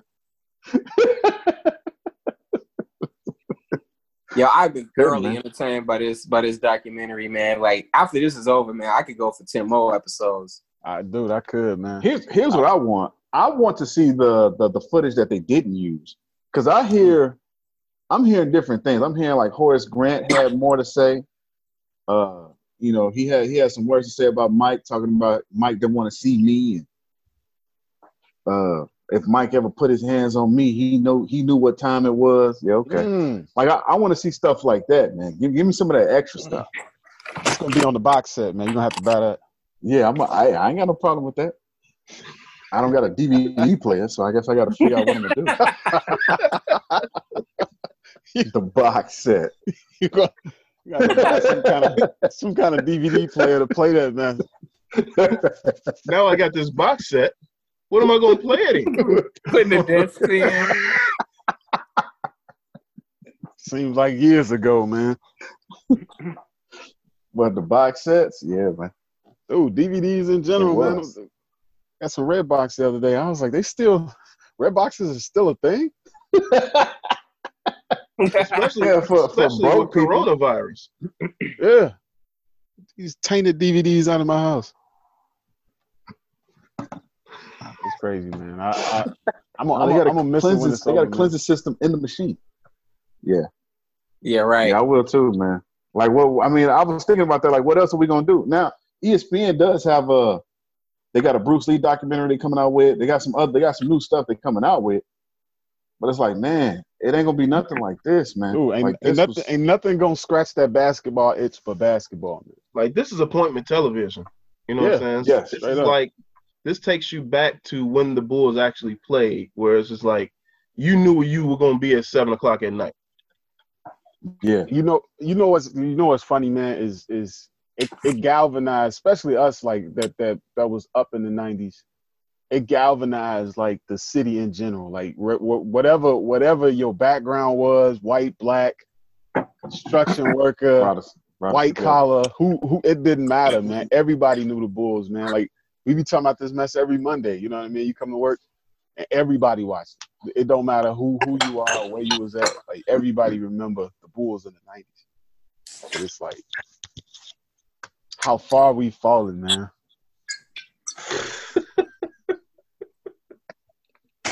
Dude, you trying to it's you're right, dude. And it's to still be able to, I mean, how long has it been? 98? We coming up on 2020. I mean, to still have stuff that we might not have seen about the Bulls or might not have known about the Bulls to be like shown to us. You know what I'm saying? Like reintroduce. It's basically like reintroducing the team to a whole new generation. Yeah. And people find, and I've seen people like, okay, I understand what you were saying. Mike is the GOAT. I understand it now. Imagine if we had this kind of stuff for like, or our parents had this kind of stuff for like when Magic played or when Bill Russell or Wilt Chamberlain played. Like, that'd be amazing. That'd be amazing to see, man. Yeah. Yeah, because then I'd be like, dang, Wilt Chamberlain was a monster. But right now I'm like, he was just a sex fiend. Yeah, man. Dude, I would love to like watch some of them old games, man. Watch Kareem and Worthy in their prime. Wilt Chamberlain dunking over midgets. What's the old chefs and bakers? Man, they were probably on crazier drugs back then. Oh yeah. Experimental stuff. I didn't even know what it was. LSD? Nah, you couldn't hoop on no LSD, man. Yeah, I'm sure some of them were on LSD. If you could pitch on LSD, you could hoop on LSD. You might not hoop well. And the game might be hilarious. If you was on LSD, you was an enforcer. Dude, if you was on LSD, you wasn't messing around with the you was basketball. tripping, bro. Like you probably running from the basketball, the lights. Somebody blow a whistle, you freaking out, man. You Nah, running man. down All court, you there's gotta do 10 is tell them. zombies down there, man, dude. LSD and LSD had people Quaaludes. mess. Nah. Have y'all ever seen like Mike Judge's animated series on YouTube called Tales from the Tour Bus? Yeah, I watched. Oh man, they got some great stories on It's there. good stuff, man. That the one with Bootsy Collins is one of my favorite ones. Mm-hmm. Great stuff. I'm sorry we're getting off topic. Is this have we discussed everything that you wanted us to discuss?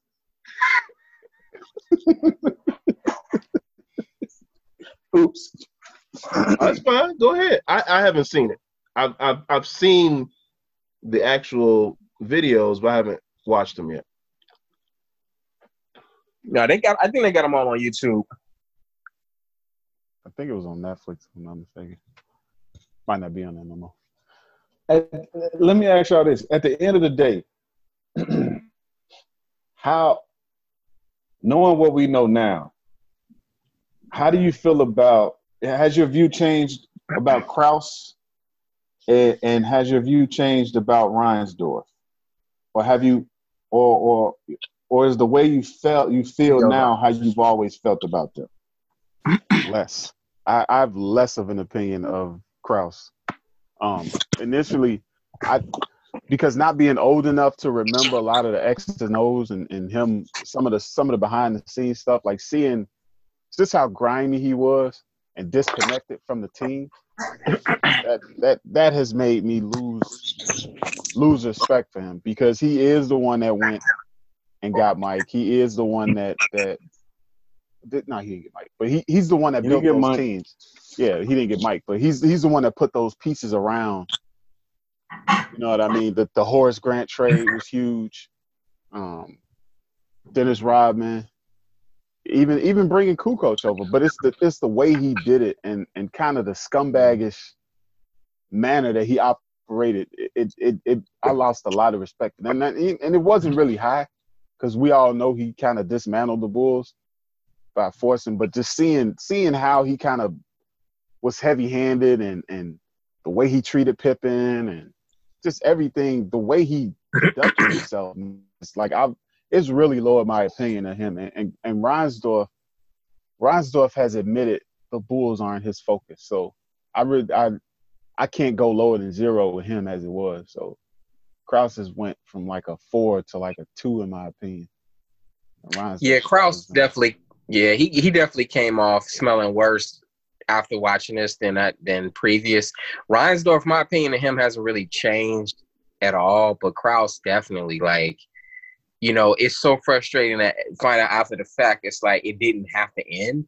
Right. Yeah. They could have won 4 straight. You know, imagine that, man. But for his bizarre reasons, yeah, he just wouldn't keep the team together. You know, tell him, Phil, I don't care if you go 82-0.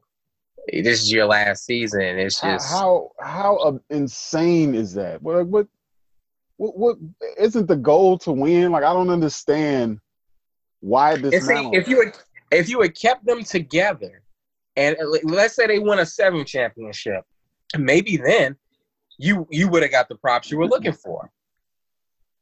But who knows?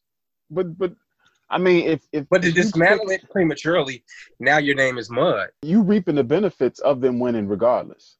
You know what I mean? That's you the general manager of the team, so you reaping the benefits of finals and championship rings coming to your organization. So like, maybe he felt like he couldn't get fired. So what does it matter?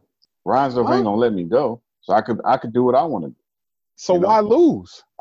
Isn't the goal to win? Like nothing he did at the certain point made sense. Like the whole, even Kukoc, like as good as Kukoc was, and I get courting him and everything else, but you've got one of the top 10 players on your roster playing that position already. Like even if you want to get Kukoc and bring him over for depth, like to disrespect Scottie Pippen the way he did, man, was foul. And like, you went to see him while he was the same day he was supposed to negotiate the contract. Yeah. You leave the country to go see Tony Kukoc, and that's what sparked all of that. That's crazy to me, man. My opinion of both of them hasn't changed. I think I placed them right where they needed to be. I I know the facts. Jerry Krause built the supporting cast around Michael Jordan. Jerry Krause also dismantled the Bulls probably 1 year That's prematurely. right. And I mean, and it is what it is. Maybe two. I knew it was a scum. I knew he was a scumbag. I knew he did it for his ego. There's no other reason to do it. It's not a money grab. Um, he did it for his ego. As far as Jerry Reinsdorf has always had the reputation for being cheap, for siding with the organization. I don't see anything different that he did with that. He was relatively cheap and sided with his organization. So my opinion of them hasn't really changed. It's not improved, definitely, but it ain't changed. It is what it is. Hmm. As a fan to watch that, man, and then realize that you this dude built a castle and then took a bat to it. You know what I mean? Like and it's just I can't for the life of me understand that. I don't know if it's just the ego thing or you have to be in this position, but like I can't see a successful GM doing that nowadays. You know what I mean? There's no way we can tell whatever lurks in the hearts of rich white men. So evil. So it's like this. If you build a really nice car and people find out that the only thing you are not responsible for is the engine, but you keep this chip on your shoulder, it's like they're going to think I didn't make this car simply because I didn't put the engine in the car. That's what Jerry Krause was like. It's like, I need to put a car together where I build the engine, the frame, the parts, and all of that. And it was an abject failure. He couldn't take the fact that, like, even now, right? You got The Last Dance. Michael Jordan gets the credit for those championships. Jerry Krause couldn't take it. His ego couldn't take it. That's crazy.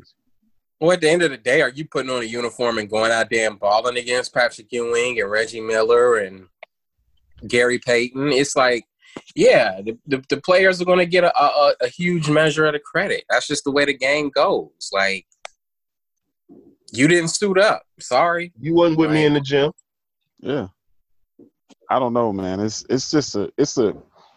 Mentally, it's just a huge disconnect to me. Like, I can't fathom why somebody would do that. Like, if that's your goal as a NBA GM or even across sports, you know what I mean? Like Belichick, man. As much as people don't like the dude, like he ain't in no hurry to dismantle his teams. You know what I mean? Like, he may not get credit for he not getting no Super Bowl and like the accolades that Tom Brady is getting on all this other stuff, but he's never been in a hurry to move Tom Brady. Even if they wasn't getting along, like, he understood that winning was more important. And I for the life of me, like, I can't fathom why Jerry Krause is. You got the greatest player of all time on your team, and you steady throwing shots at him. You steady pissing people off. And then we saw the same thing trickle down. Like, Reinsdorf kind of encourages that kind of nonsense. Like, we've seen it with Paxson, with the trading of Ron Adams and the little stuff he was doing with Tibbs. And, you know, you got your general manager putting hands on coaches, and he's keeping his job. Like, it's I don't know. Both of them dudes, man, are just, they clowns to me, man. It's amazing that the organization did what they did in the 90s. Like, that's, to me, they did all of that stuff in spite of Krause and Reinsdorf, which is, I think that's an even bigger achievement than just winning by yourself, man. Because you winning in spite of your organization that's actively working against you. You know what I mean? Like, that's crazy to me. That's some major league stuff right there. That's crazy. You winning and your general managers sick your star players off. It's crazy. I don't know. I don't like both of them.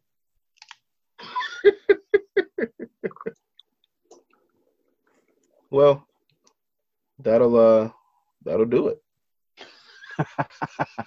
We'll end on that, Dave. I don't like him. Thank you. Hey, way to end it. So we got the last two episodes coming, 9 and 10. And I think production finished on those as they were doing like the first 4 episodes. So we're supposed to be getting some more Pippen footage, some Pacers footage. So we're going to hopefully get the full view of that Last Dance team. And maybe, you never know, maybe the next 2 hours will change our perception of some people that we've developed this deep into the docuseries. So we'll see what's up.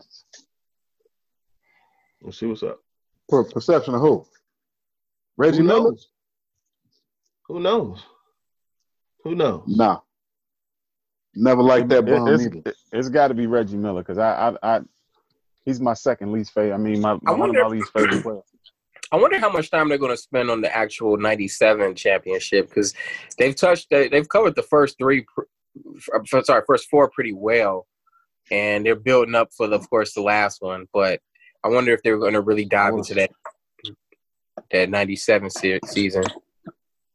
I would assume episode by episode. I mean, I would assume 97 gets 9, and then 98 gets a little bit of everything. But I think because they're in the playoffs in '98. I mean, in this documentary by 10. Well, by now, they've beat the Nets. That was the end of the first one, right? No, they beat the Nets. Then they beat the Hornets. Yeah, they beat the now Nets. They're playing the Pacers. They're up to the Pacers. There you go. Yeah. Play that bum Reggie Miller. Oh, Thanks for joining me, fellas. My comment for that.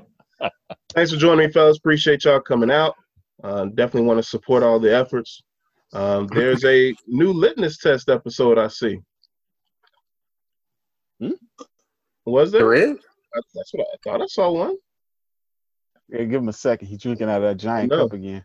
The telescopic goblet. What the?